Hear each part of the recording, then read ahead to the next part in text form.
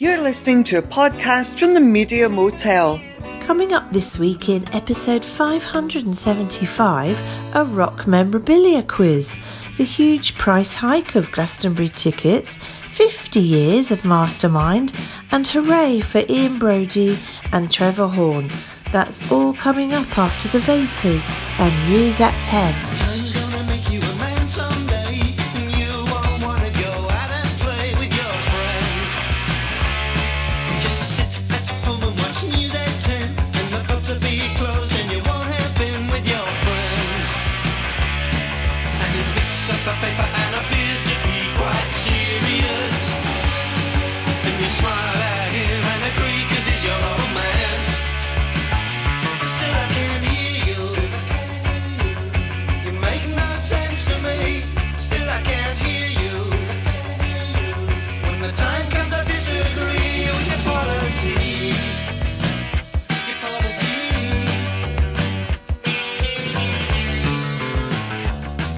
And you get home from work about 6:30. You've been working real hard and you feel real sick with the whole world. And your dinner's in the oven and it's all dried up. And your mom don't like it 'cause you messed her up for the evening. So you pick up the paper and appear to be quite serious. And you smile at him and agree 'cause he's your old man. But still I can't hear you. You make no sense to me. Still I can't hear you. When the time comes I disagree with your policy. Your policy. Your policy. Your policy.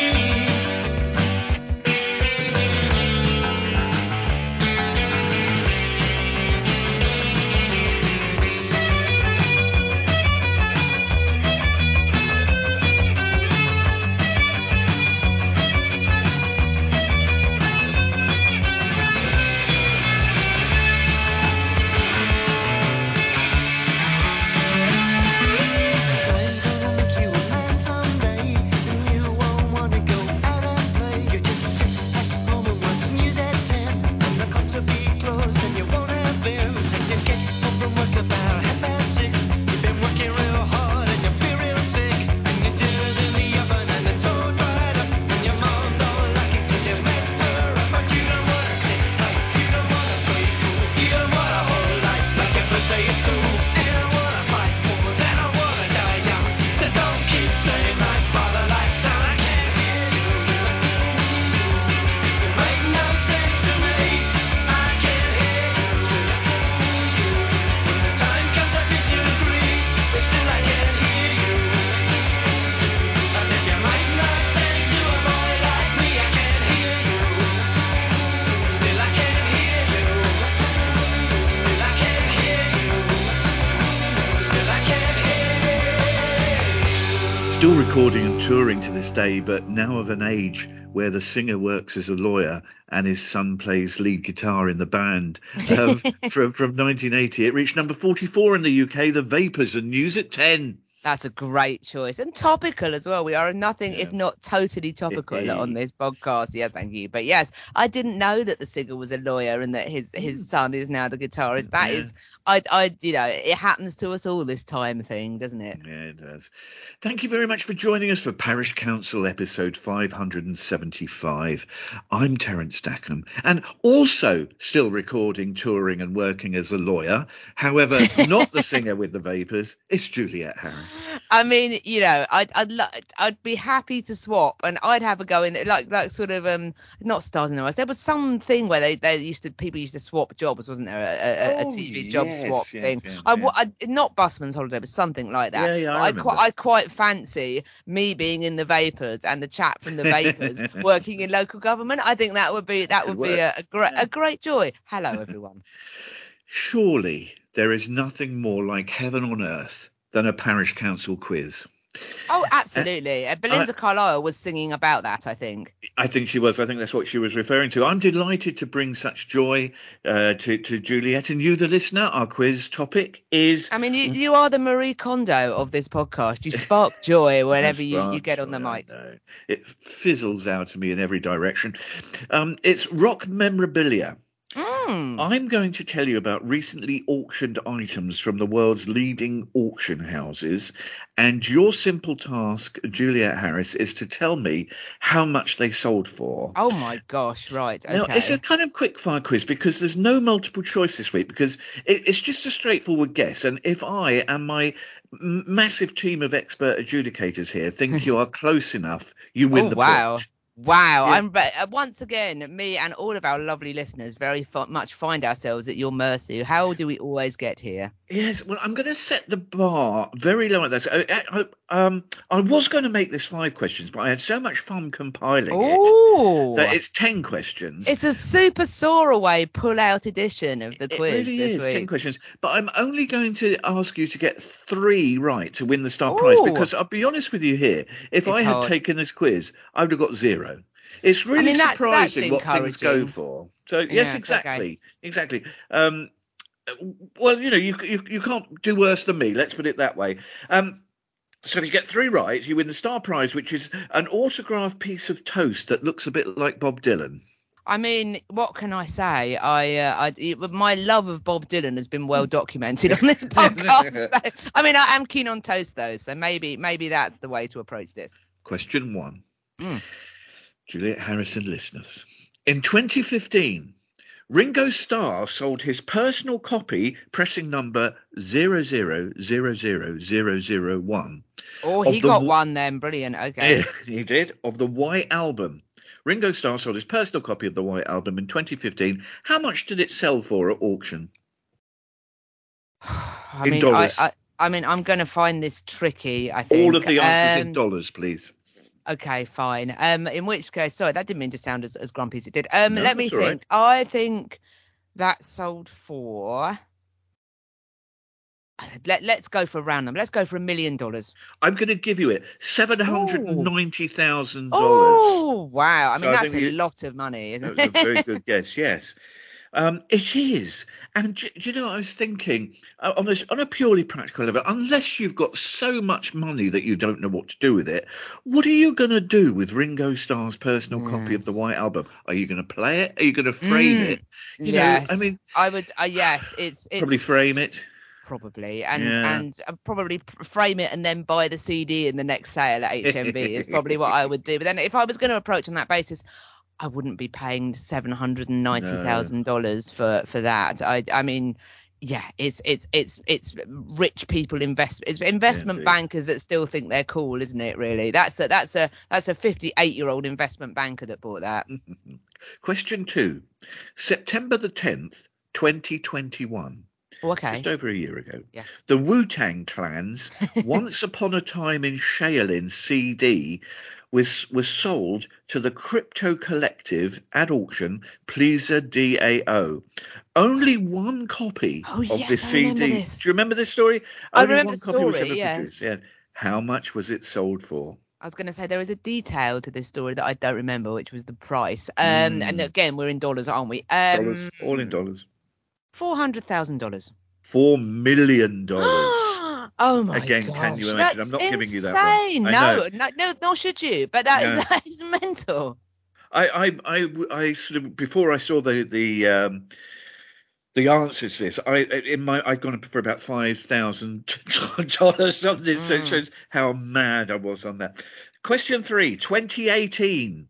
This is an interesting one. A George Harrison owned and used and worn 2-piece wool pinstripe suit sold at auction at Bonham's in London. How much in dollars?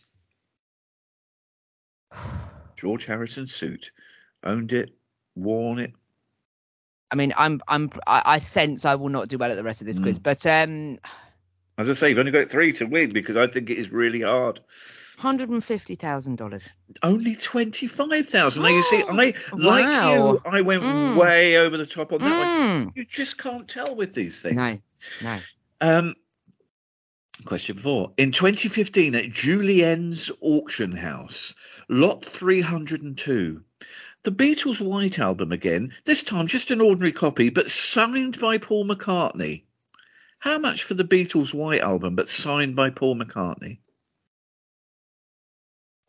I feel like I'm at school, Terence. Yes. What happened to your multiple choice? That's my first question. Well, I thought I could do multiple choice, but I thought it would be sort of a bit too narrow. It might become a little bit too obvious, because if I said like fair enough, the Ringo Starr thing, $1, $100 million, or whatever it was, 790,000. It'd be too easy to give away. Yeah, I know this is very hard. I'm going to work on the basis that if it isn't the first numbered one had a sort of a special it's just an ordinary copy. This didn't. Okay, so I will say $500,000.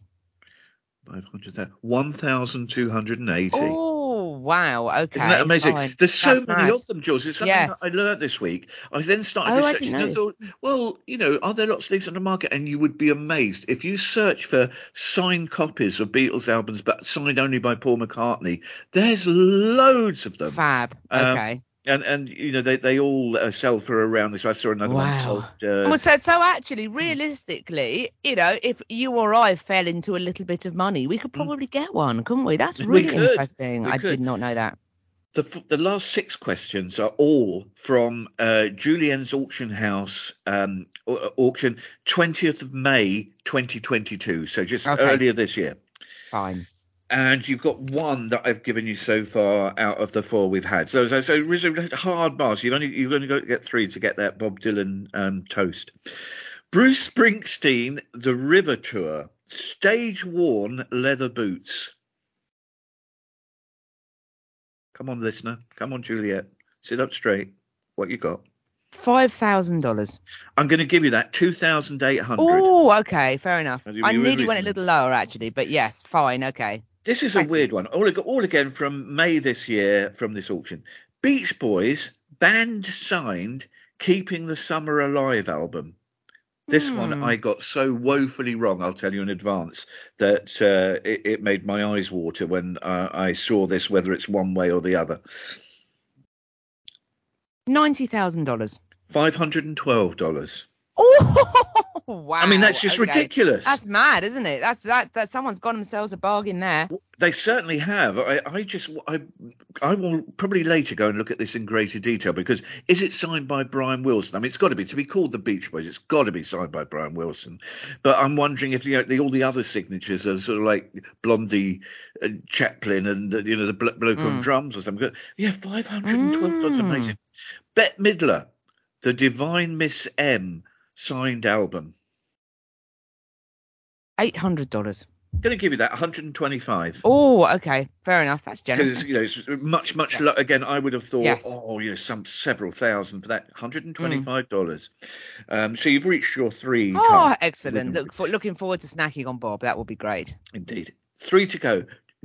Johnny Cash owned and stage played 1956 acoustic guitar with, bizarrely, NFT, a non-fungible token thrown in. I was going to say, the NFT is going to bump it up, isn't it? Maybe it will. $110,000.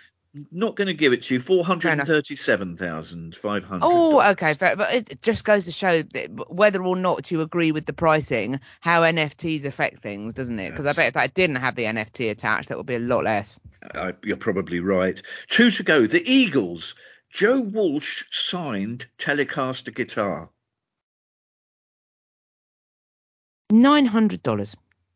Oh, I'm going to give you that's very good. 1,600. You see, I went massive. I would say like 50, 75, 100,000, $1,600. I mean, this is getting easier as it goes along, because the more you hear, the more you have a general sort of landing pad, don't you? Absolutely, but it's so surprising, because to me, the things that I thought would go for a fortune, like the Beach Boys signed thing, $512, and then the things that you think, they're not worth very much, go for an absolute bomb, like the Wu-Tang Clan's thing. Absolutely. Absolutely. And again, that's the it's because it's the only one, and also is there an Indeed. NFT style dimension to No, that? I suppose so. Yes. Last one, Jules. Now, Okay, let's give it a go. I Come on, found this go the on. most interesting one of all, and I'll also tell you afterwards what the pre-sale estimate was. Well, go on. From the collection of Dot Jarlett, who was the housekeeper at Kenwood, St George's Hill, Weybridge. Ooh, yes. A Hohner brand harmonica stolen from a Hamburg music shop by John Lennon and played through the early 60s on stage and record. Well, I suspect that I'll be massively wrong in either direction on this, would depending on where I plump for. I'm going to go for $250,000.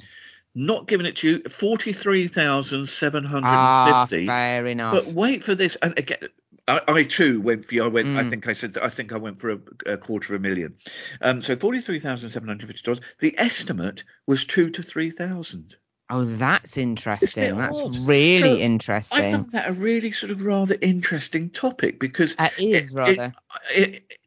Nothing went for what I expected it to do. No. And the ones that I thought were going to go low went high. The ones I thought were high went low. Very, very strange business. I wonder if there's a point to this which perhaps we haven't touched on. So I had an experience where I was very kindly gifted a record by a good friend of mine, who she said, I think you'd like this in your collection. It's the first Pretenders album, and it is signed by all of the Pretenders, including the original lineup, 3 of whom are now dead. Yep, yes. And she had it signed when they were on tour, I think. And she's like, can you get it valued for me? So I spoke to my friends that run Wow and Flutter Records, and they basically said that in terms of signed items nowadays and memorabilia, there is an incredibly high threshold for proof that it is genuine. And they said, unless you've got a certificate of authenticity, unless you've got photographic evidence of her having it signed, it's not worth much more than it is just as a record, because it is almost impossible to prove without that it is genuine. So I wonder if some of these items, the items that went for more than others, did they have certificates of authenticity? Well, Is certainly there the a proof Dot for this? Jarlett one did. The harmonica one did. Dot Jarlett and her son, I think she's now no longer with us, but her son signed a certificate of authenticity saying that he had been a young boy and seen, his mum had given it to him in 1964 or something. And do you know what you're saying? That's such a good point, because I was wondering, the one that we both would have got woefully wrong, the Beatles White Album, signed by Paul McCartney.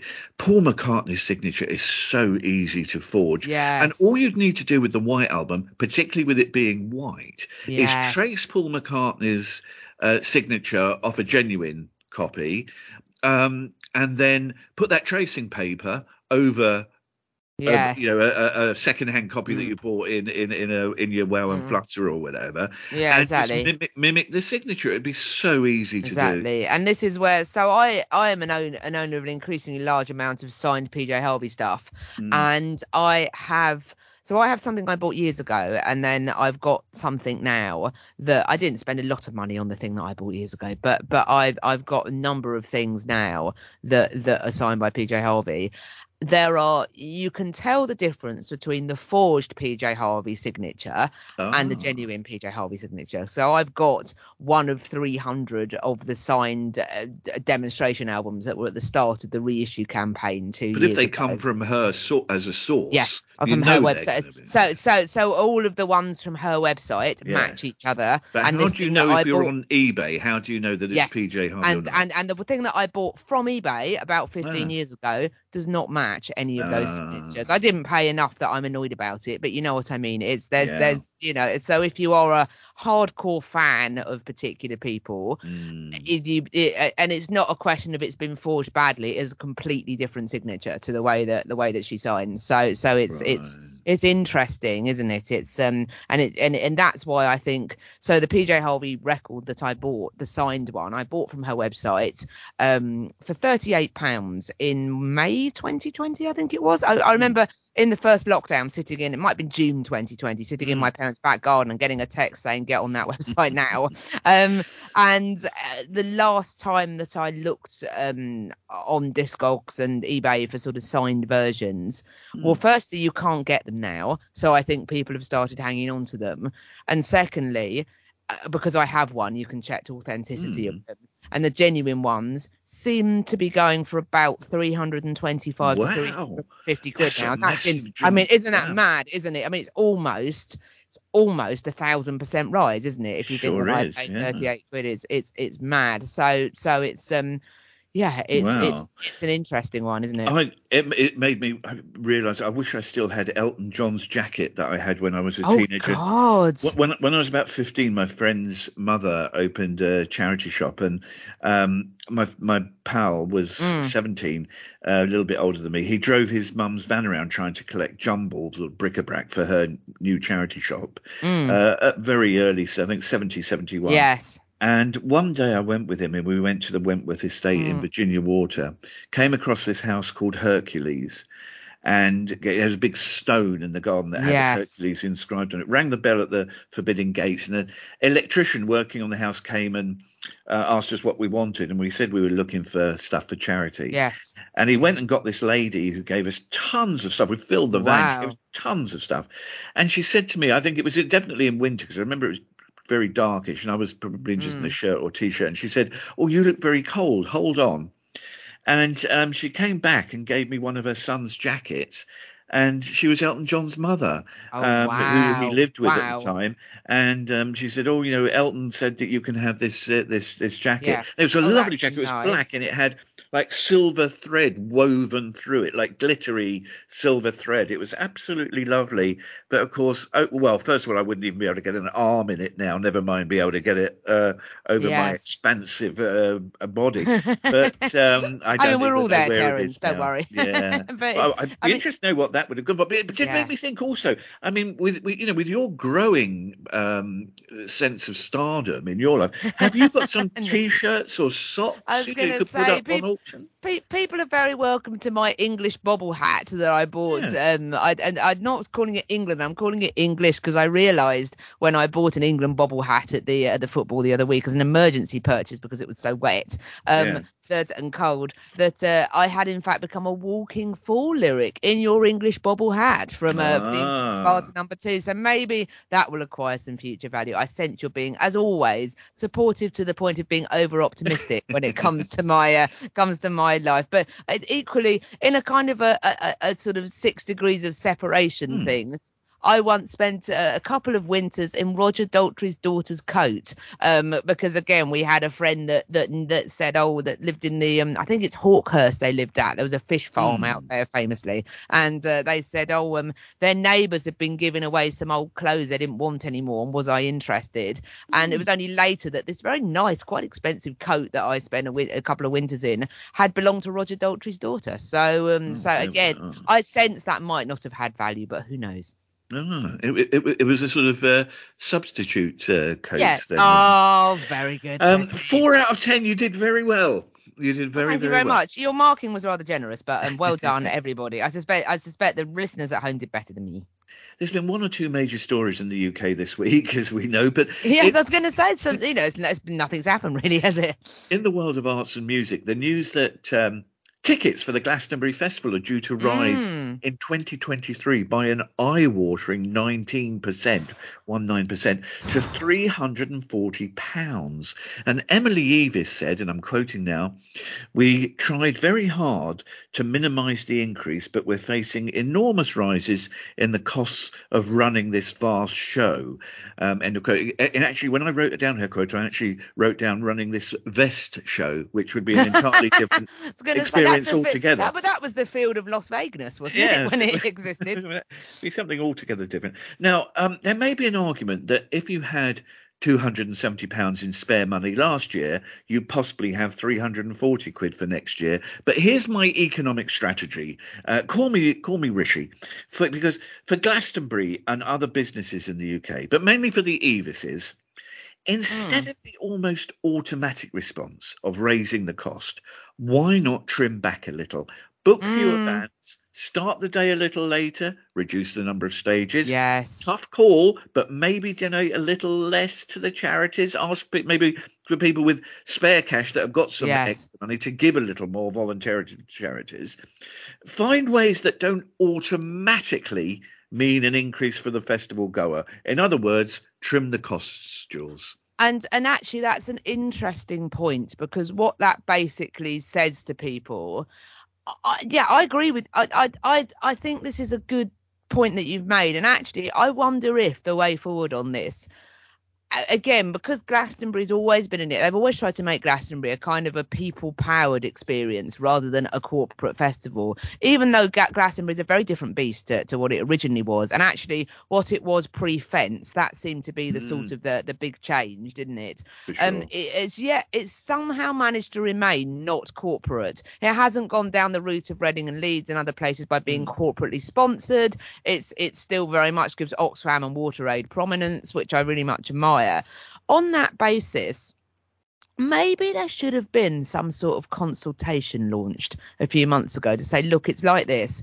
Costs are rising, and I think that's absolutely honest. That's a genuine thing. In my work life, I work on various projects, and we had a team meeting on a project recently in which the project manager outlined the increase in construction costs. It's a large house building project, and the construction costs had gone up 40% over the space of 5 months, which we were just sort of terrifying. And that was a mix of materials and a lack of labour, but which I suspect also will be relevant to Glastonbury, I think, in terms of constructing the stages and getting people to construct stages, free movement of artists, all that sort of stuff. I'm not saying the Evenesses aren't right about that. They almost certainly are, in my experience. But maybe they should have launched a consultation to say, look, it's like this. Production costs have gone absolutely through the roof. You've got two choices here. You can either pay more for the same experience, or you can pay a bit less, but you'll have to make your peace with the fact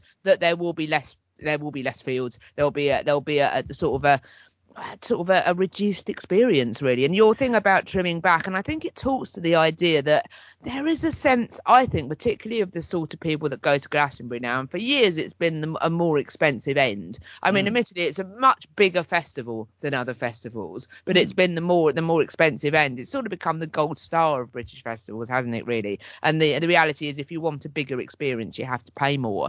But I wonder if they sense that it has become really quite middle class, Glastonbury. You can't say it isn't, it really. I know some of my friends and associates that have gone. The boss of the law firm that I used to work for went to Glastonbury.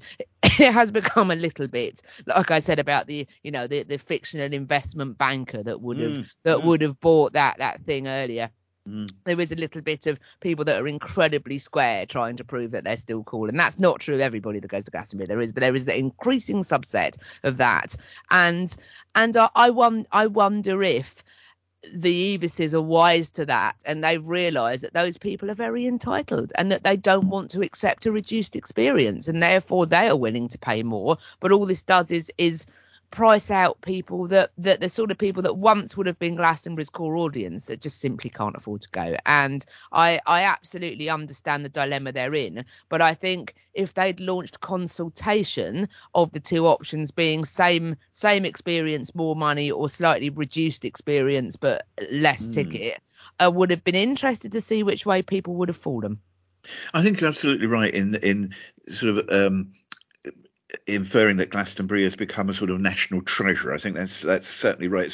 It's an icon of the year, like Easter and World Cups and bank holidays. It's a staging point in the year. And it was very telling that during lockdown, the first lockdown, the BBC ran Glastonbury of the past for 3 or 4 days, like they usually would do. People couldn't live without it. And actually, everyone I knew, some of whom weren't that interested in Glastonbury, everyone I knew said how massively uplifting and cheery they found it, that they could just watch all these performances and just watch lots of people together experiencing joy. There are a lot of people that clearly really missed that communal experience, and there are a lot of people that I found it so uplifting.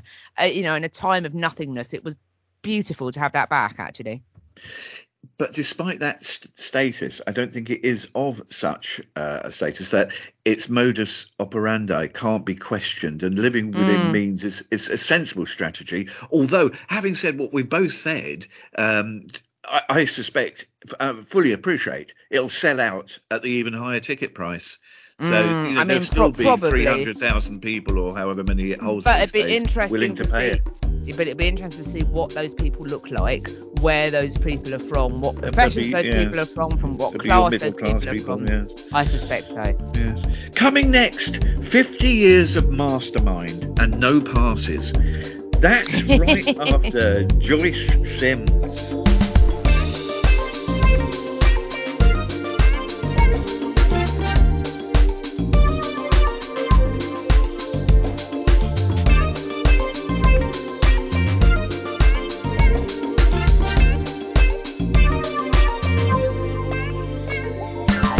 I guess you wondered where I've been. I've searched to find the love within. I came back to let you know. Got a thing for you, and I can't let it go.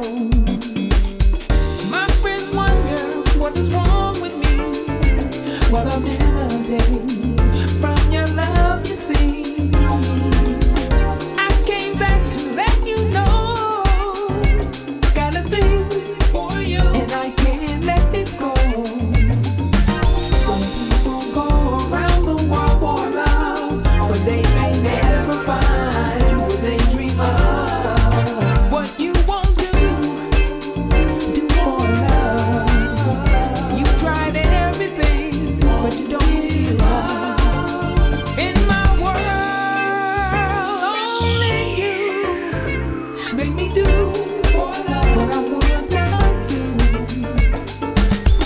My friends wonder what is wrong with me. Well, I'm in a daze from your love, you see. I came back to let you know. Got a thing for you, and I can't let it go. But then I only want the best, it's true. I can't believe the things I do for you. What you won't do for love. You've tried everything, but you don't give up. In my world, only you make me do for love what I would not do. Make me do for love what I would not do. Make me do for love what I would not do. Make me do for love what I would not do. Make me do for love what I would not do. Yeah.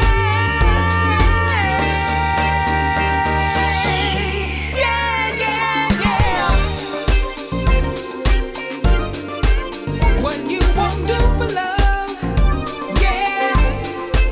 What I won't do for love, yeah. What you won't do for love, yeah.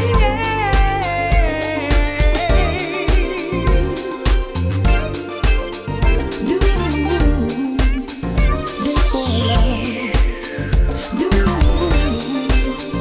do for love.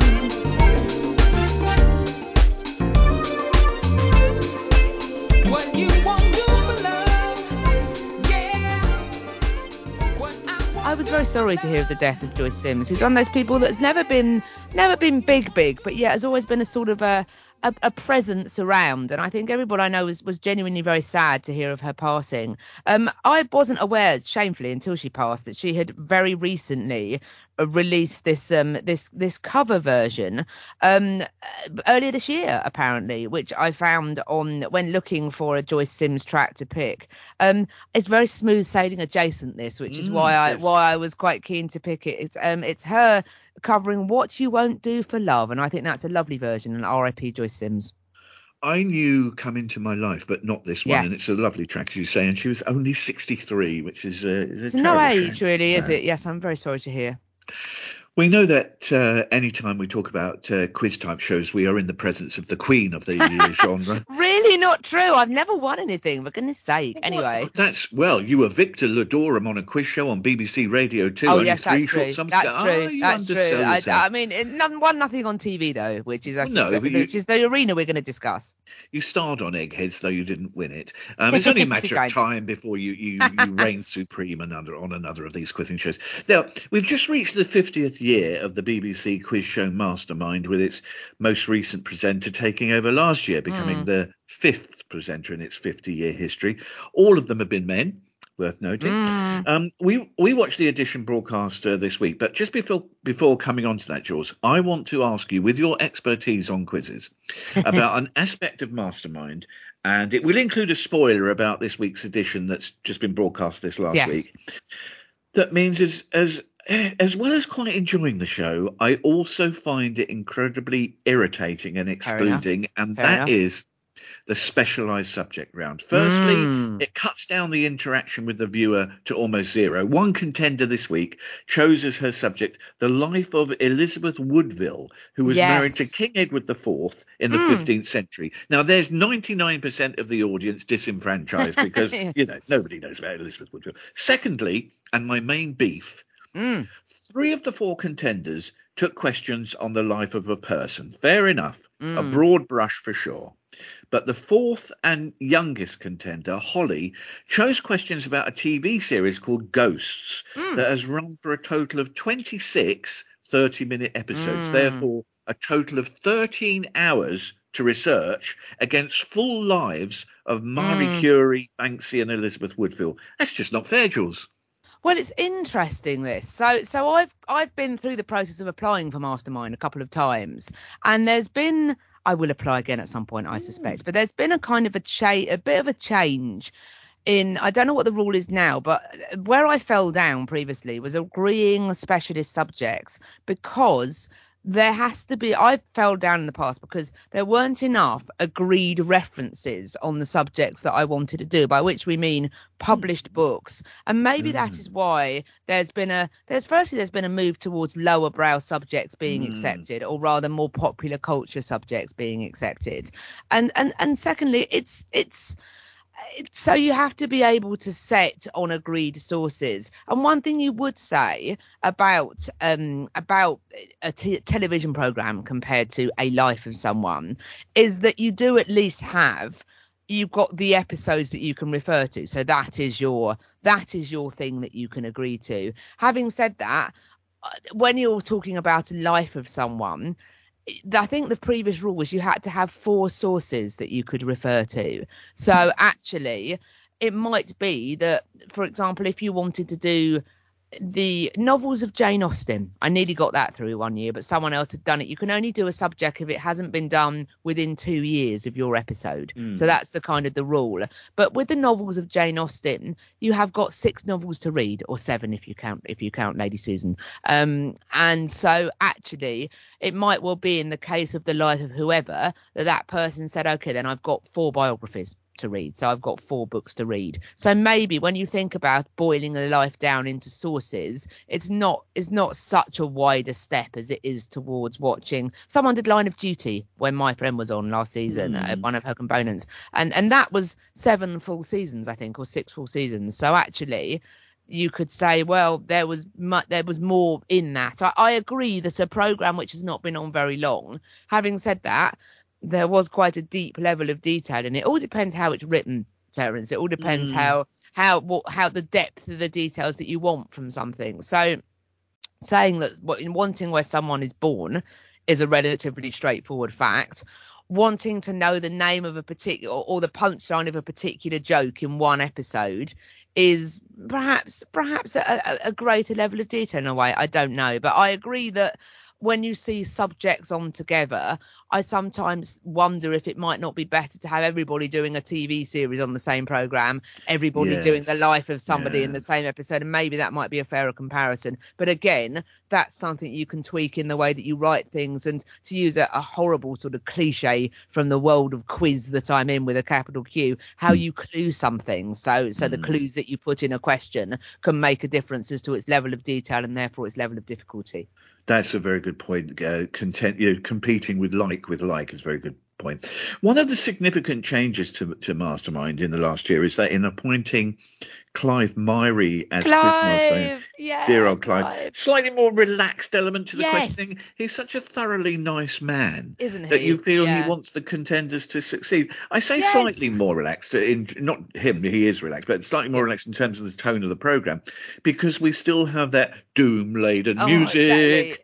And Exactly, and and interestingly, and sorry to sound so sort of not exactly name droppy but program droppy here, but when we filmed Eggheads is pretty much filmed as live. They get through 5 to 6 episodes a day of that in filming. It is such, I think when I spoke about it, on the podcast, it's such a slick process. And we were told, we sat around for hours on end. It was like being in a rock band, as was it Charlie said from the Rolling Stones, that being in a rock band for 25 years is 5 years of playing and 20 years of sitting about. And actually, comparatively, we were sat after we'd done makeup, we were sat across lunch for about 3 hours, I think. And then we were told once we were called into the studio that it would go very quickly. An episode of Eggheads is 30 minutes long. We were called down to the studio at 2:02, and I bought around in the pub at 3:00. So it really was. And Jeremy Vine is a very smooth man, and they had to do a few pickups where he stumbled a bit, but mostly it was very quick. And actually, it was quite for all that it was quite a scary thing, we were quite relaxed throughout most of it. The point at which I was the most stressed was when we were sat in the studio. We were all set up and they go, right, we're going to go now. Right, 3, 2, 1. The lights went down and the music blared out in the studio. And that was the point at which the program is starting, and here is this slightly intense music. There must be composers for things. I wonder if there are specialists in quiz music that are able to sum up that kind of the mix of light entertainment but also extreme tension that can come. So I think if I was on Mastermind, the point at which would be really stressful is not answering the questions, because that's what you're there to do, isn't it? That's what you've prepared yourself to do. And Clive did give a kind of opening monologue where he was like, and I thought he laid it on a bit thick actually, the tension of the music sitting in the black chair. That was very good. I enjoyed Clive's Shakespearean moment during that, but it was that is the most stressful aspect of it, I think. And also, I had a friend that went on a couple of years ago who was quite a smally proportioned person, and she said there was a brief moment when she sat in the chair where she thought she might not ever be able to get out of it because I don't think her feet touched the floor. She was tiny. It's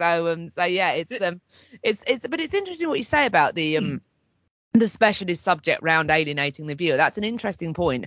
I actually quite like having them, because where I think it's quite good, I mean, there, even amongst quiz shows, there are sort of the more serious and the more, and by the way, apologies for using the term lowbrow earlier, because I know that it has connotations, as does highbrow. That's why people try not to use this in the world of quiz anymore. But there is, I suppose, there is the more serious end of quiz and there's the more lightweight end of quiz. So you would put University Challenge at the serious end of quiz, I suppose, and you would put something like Tipping Point on ITV or something like that at a lighter end.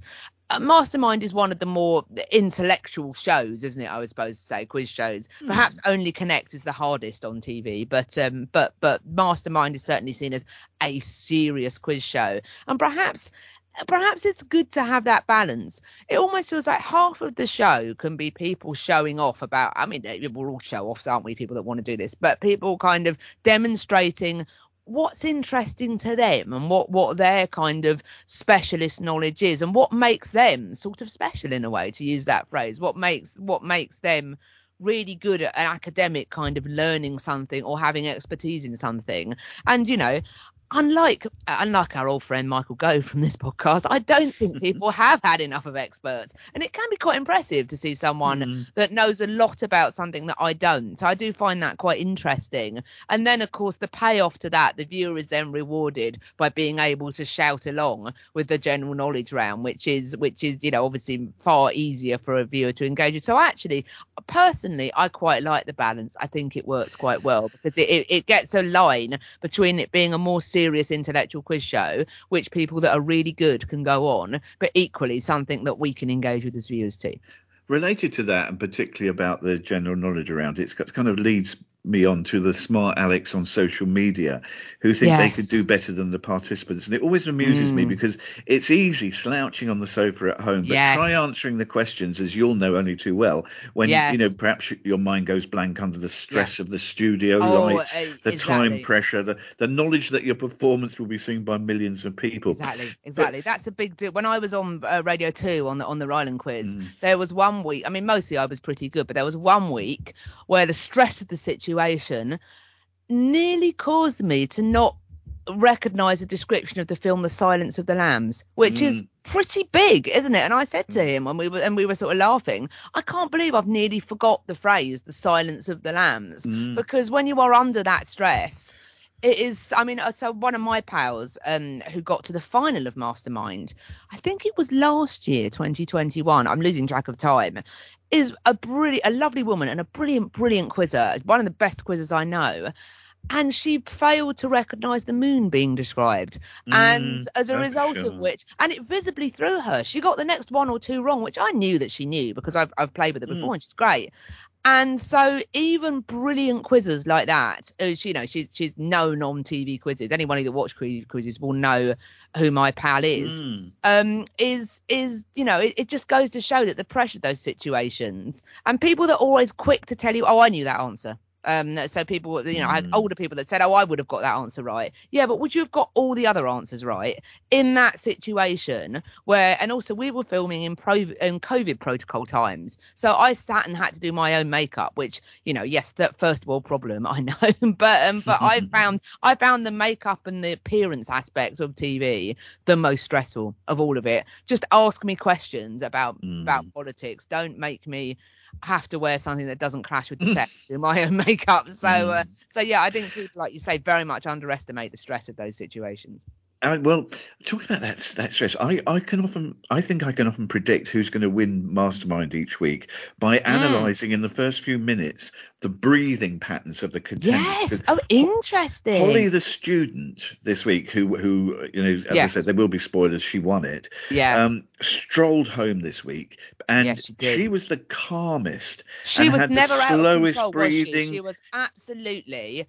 She took everything as it came, and absolutely, she and was that must help, mustn't it? Because you see sometimes people really struggling with their breathing, they're really hyper breathing and trying to hide it. Yeah, exactly. And it must be distracting when you're being asked the questions. You're sort of thinking, "Oh my God, my heart, slow down." Exactly. My breathing, slow down. And you have to be able to be still on those things. And one thing that was interesting, that again, it sounds self-aggrandizing, I don't mean it to, but a lot of people that know me and know my kind of energy and know who I am as a person, know that obviously I'm quite energetic.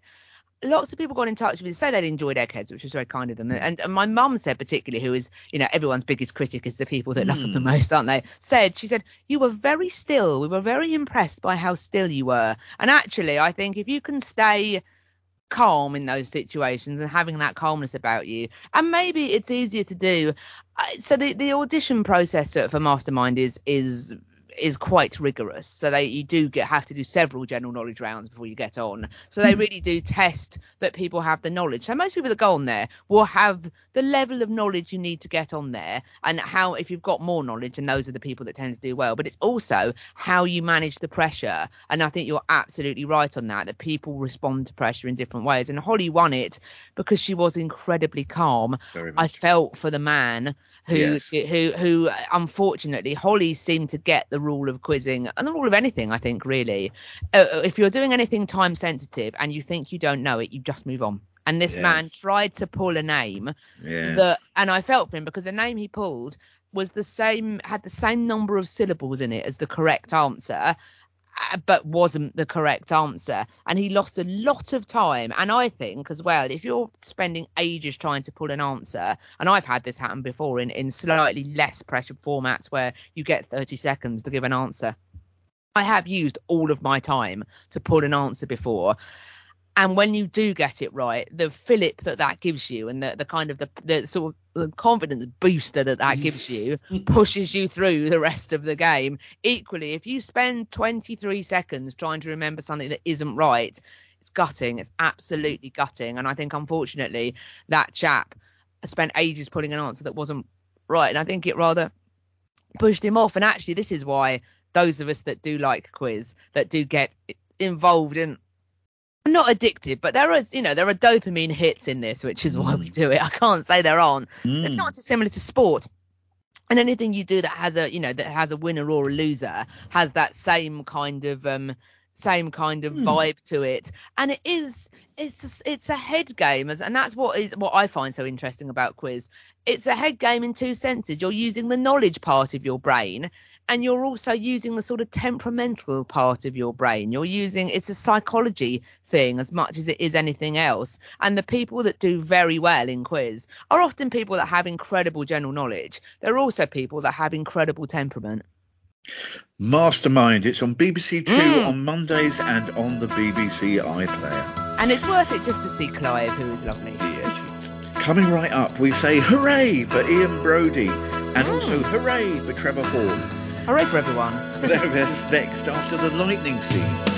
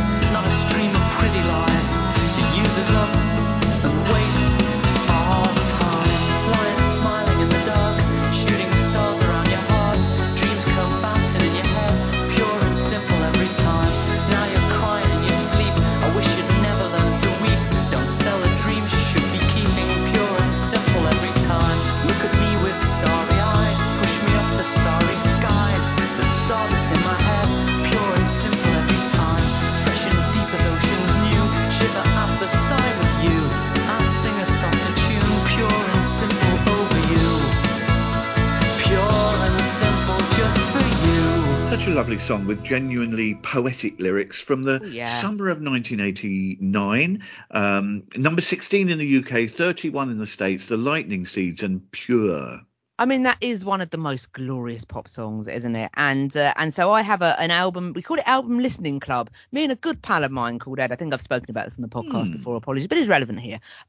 We did a lot of Tim Burgess's album listening parties together. He lives up north and I live down here, and that was a way that we would use to keep in touch during the first lockdown. And as I think I said previously, I didn't have the easiest of experiences in the first lockdown. I was quite isolated, and Ed very much took the time to do that with me, and that was great.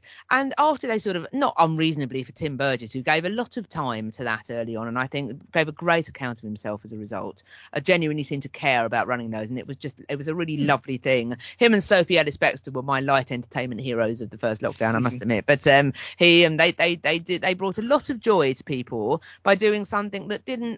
I know that they perhaps have had enhanced careers as a result of it now, but didn't ultimately have an obvious monetization to it at the time, and they just did it, I think, out of sort of humane reasons, and I really love that.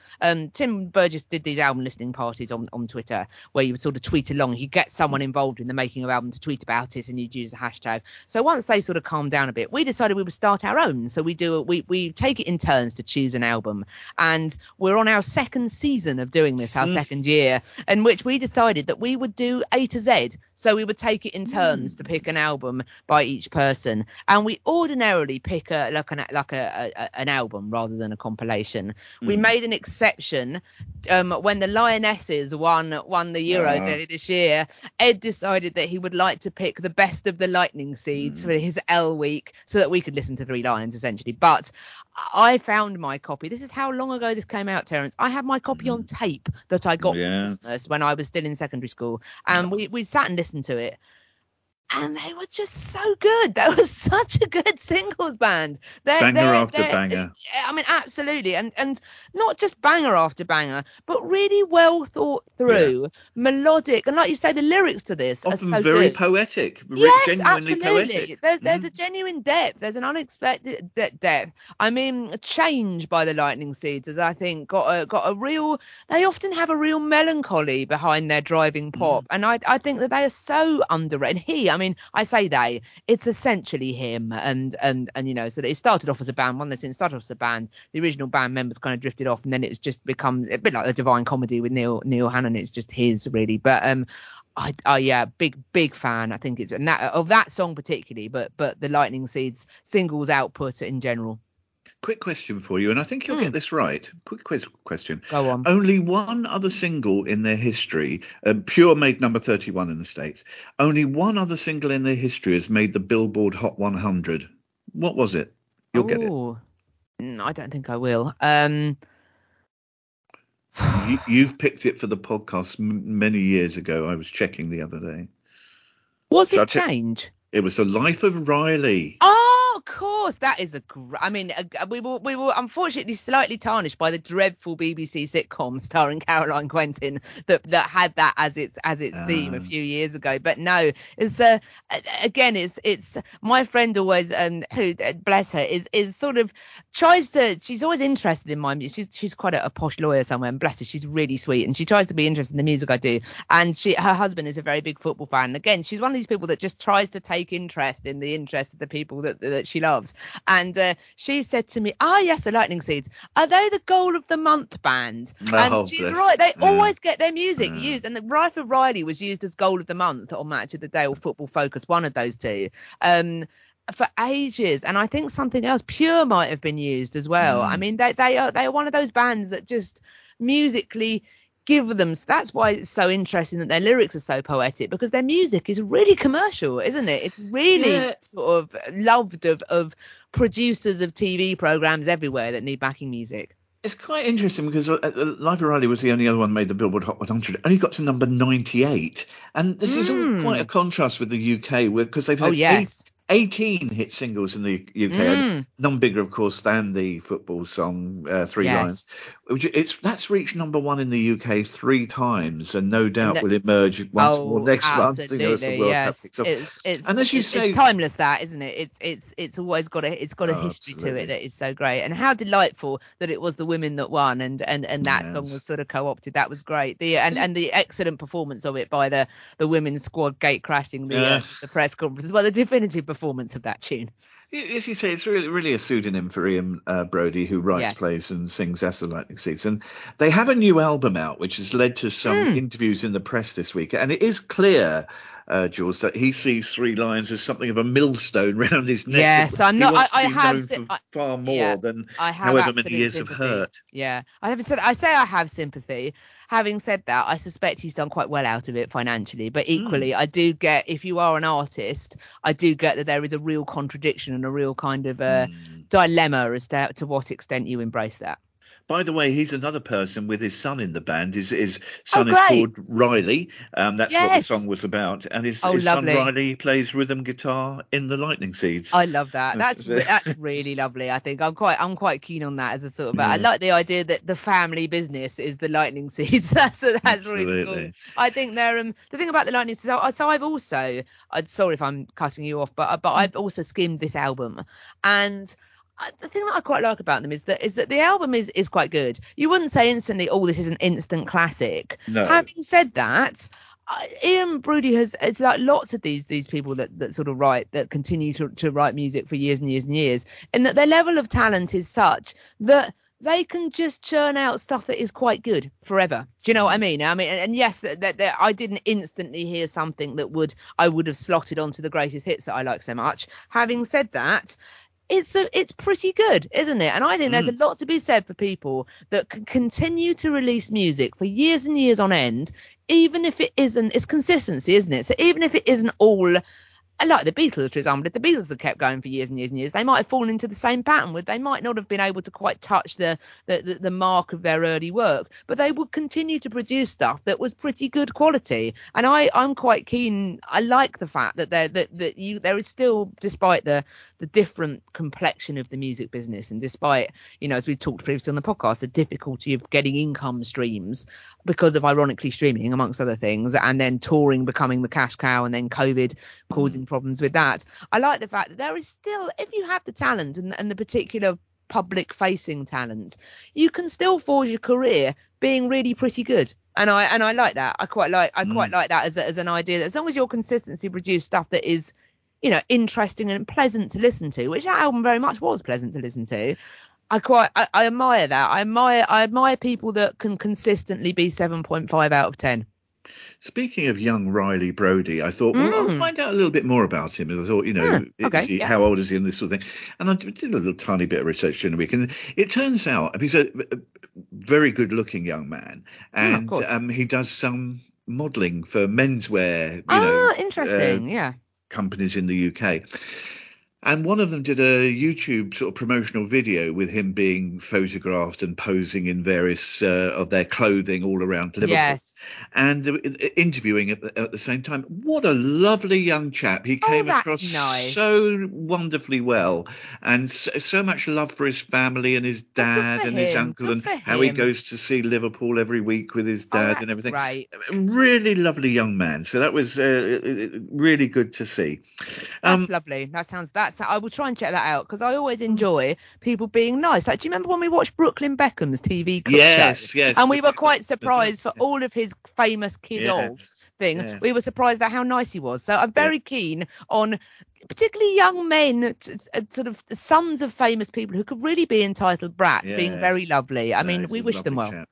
Somebody else, and he's got a book out this week, who also brings joy just by producing great music, is Trevor Horn. And the book is called Adventures in Modern Recording, from ABC to ZTT. And it's his story told through 23 essays about 23 of the songs he's been involved in. This sounds good. I haven't read this yet. It sounds fantastic. No, I haven't read it yet. No, the book stops perhaps abruptly in 2004, and that reflects that his family's life would never be the same again after his wife Jill died at home in incredibly tragic circumstances. Oh, I'm so sorry to hear that.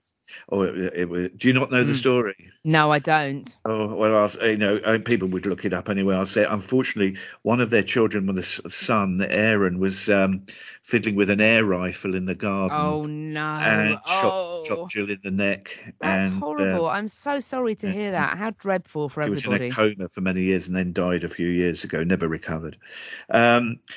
So they've had an awful lot to deal with. But musically, Trevor Horn has a wonderful legacy. And I'd say, Jules, that he's created his own sound, because just as there was the Phil Spector sound in the 60s, I'd say the 1980s belonged to Trevor Horn. Yes, very much agree. I mean, his influence has been sort of spread wide, far and wide. Interestingly, so I think this is a sort of nice summary of how Trevor Horn's got a sound that can be many things to many different people. People that cite him as an influence include Gary Barlow, who you'd say is pretty mainstream as a you know, sort of a pop artist and great songwriter. The producer Nigel Godrich, who is famous for producing Radiohead, perhaps most famously OK Computer, who you'd say is quite interesting. You know, it's a step away from, it's still rock, but a step away from Gary Barlow. And the musician DJ Shadow. All three of those people, who are very different people, very different artists, all cite Trevor Horn as a big producing influence, which I find really interesting.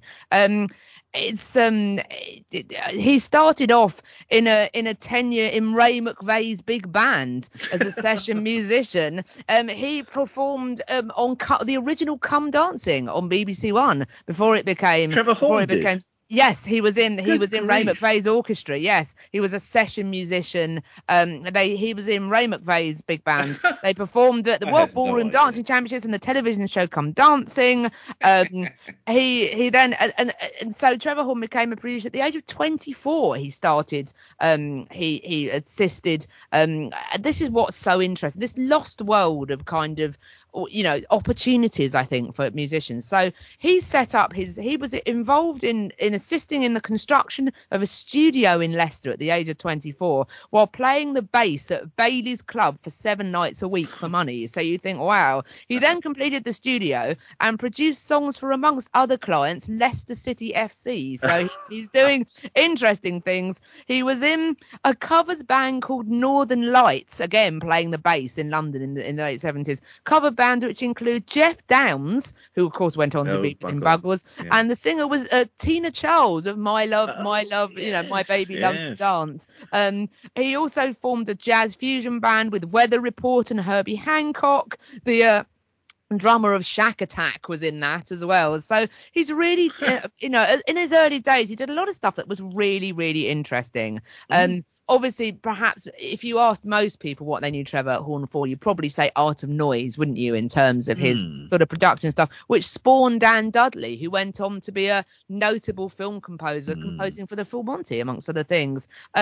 His first production hit, by the way, was Monkey Chop by Danny, which got to number 30 in the UK single chart. So I don't remember that at all. No, exactly. And it's very interesting that, you know, someone who you'd say is quite cool, Trevor Horn, and actually even in the 80s was producing pop that was seen as a bit edgy, I think, and a bit cool.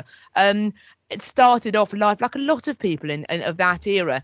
It did quite novelty things, didn't they, really, or quite mainstream things, and then gradually sort of drifted Well, of course, that's how George Martin started, didn't he, with the Goons and with the comedy stuff. records. Yeah, absolutely. Of course, Video Called the Radio Star by Buggles is perhaps his sort of biggest calling card, which sounds quite, it's got the, again, it's not dissimilar to Ian Broudie, and that and my sort of talk of change, in that it's actually really wistful, that pop song. It's seen as a bit of a slight novelty, I think, in that it's got slightly silly voices on it, doesn't it? But it's also kind of pining back to a time that had kind of gone. The idea of Video Killing the Radio Star and the world in which, the Come Dancing light entertainment world in which he kind of grew up in, pretty much gone by that point. And there is such a wistfulness about it.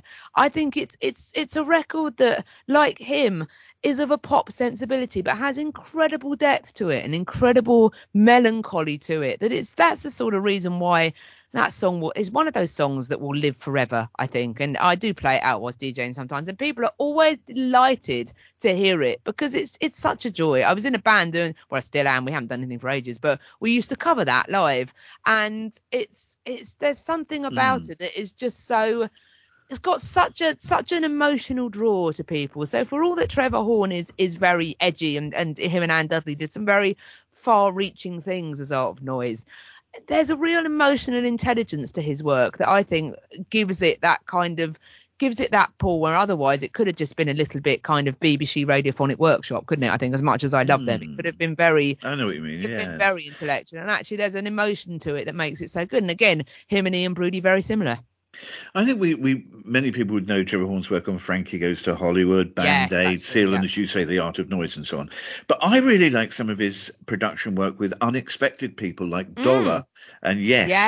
Yeah, but absolutely. my favourite Horn production, though, remains, and it has done for 40 years, The Lexicon of Love by ABC. Yes. And What this an is album. What an album. absolutely, and this is why I say the 80s belong to Trevor Horn, in that I can Yes. still remember that sort of whoosh of amazement at hearing The Look of Love, All of My Heart. I mean, Pours The Look of Narrow. Love, I could talk for half an hour about how great The Look of Love is. Everything about that is I mean, sorry to interrupt your flow, but just to give this one point, if you would like to learn a little bit more about Trevor Horn and ZTT in the context of the 80s, particularly the early 80s, I would recommend Simon Reynolds' excellent book, Rip It Up and Start Again, The History of UK Post-Punk, 77 to 84, which means we move past the kind of, you know, sort of Leeds DIY scene of post-punk and PIL and stuff like that. And we do get to meet Trevor Horn. And he tells this lovely story about them producing The Look of Love with ABC. And there is a bit in The Look of Love where Martin Fry sings, when your woman leaves you out on the pavement and a female voice says goodbye at that exact moment. It's That beautifully is done. That is the ex-girlfriend of Martin Fry. They had split up about 5 years previously. And because we lived in a pre-internet age, some time was spent, I think it would have been Sheffield, ringing round Sheffield to try and find her. And they found her. And much to her great credit, she agreed to go into the studio and they paid her to say goodbye. And that is her. That is her. And that to me, I did not know that. It's interesting, isn't it? It's a combination of production brilliance that is also really fun. And just, you know, who goes to those lengths in those days to find someone that Martin Fry went out with for a few weeks 5 years ago to say goodbye on a record? I love it. I absolutely love it. But sorry, yes, carry on. But I thought that was it's just you're right. It's pure pop music, but produced with such fizz and pizzazz. Yes, It's and Elan, yes, absolutely. It's great. Exactly. Lexicon, a beautiful record that sounded breathtaking in 1982, still zips like a firework today. I mean, The Look of Love is just, you know, I wish that bit it for this week now, because it's every moment of that is and the way that it finishes on this kind of firework explosion and him going yippee-ki-yay, you just get this sense of abandonment by the end, and the brilliant spoken word section that he goes into with, you know, people say to me Martin, and it's a gleeful record. I'm grinning from ear to ear just thinking about that song. It's wonderful. So it's hooray for Ian Broudie and Trevor Horn. Yes, all power to them. Thank you for being with us this week, wherever you may be listening. Absolutely, wherever you are, but you go. May you go with our high esteem of you. Now, talking about bringing cheer and joy into people's lives, Juliet's on the radio this weekend. Oh, you know, to some extent, I think that's what I do. Yes, you can find me on Noisebox Radio from 7 to 9 p.m. Sunday evenings doing Smooth Sailing, which is a nice way to kind of shake off one week and get ready to face another. Yacht rock, easy listening, MOR, AOR, classic pop, stuff that is relaxing and uplifting. And if you miss a show, you can catch up on our Mixcloud channel. If you go onto Mixcloud and search Noisebox Radio, all of the excellent shows from the station are on that, including Smooth Sailing's Passim. Jules, a track from an album called Hyperdimensional Expansion Beam. Indeed. Wait, where are you going? Come back. but yes, perhaps at the other end of the pop scale this. But there's been some really interesting young British, I would say jazz produced in the last few years that very much looks to other genres as well. So sort of electronic genres, rock genres, and a lot of it. I mean, we've spoken previously about my love of instrumentals and your non-love of instrumentals, but you always make the good point that it has to do something interesting to kind of hold you. And I think that stuff like this very much does. It's by an outfit called The Comet Is Coming. A chap called Hutchings is involved in doing them, and he is He's also behind Sons of Kemet, who are another excellent sort of band that are crossing genres. I think I might have picked them for the podcast previously. The Comet is coming, have a new album out, and I cannot stop listening to it, and particularly this song, which I think is really joyful. I don't think there is enough modern jazz that you could probably plausibly do the conga to, and I think you probably could to this. It really does spark joy in me, and I hope it will spark joy in you, or at least non-opposition in you, in the case of people like Terence, who are slightly allergic to instrumentals. This is The Comet is Coming, and this is Pyramids.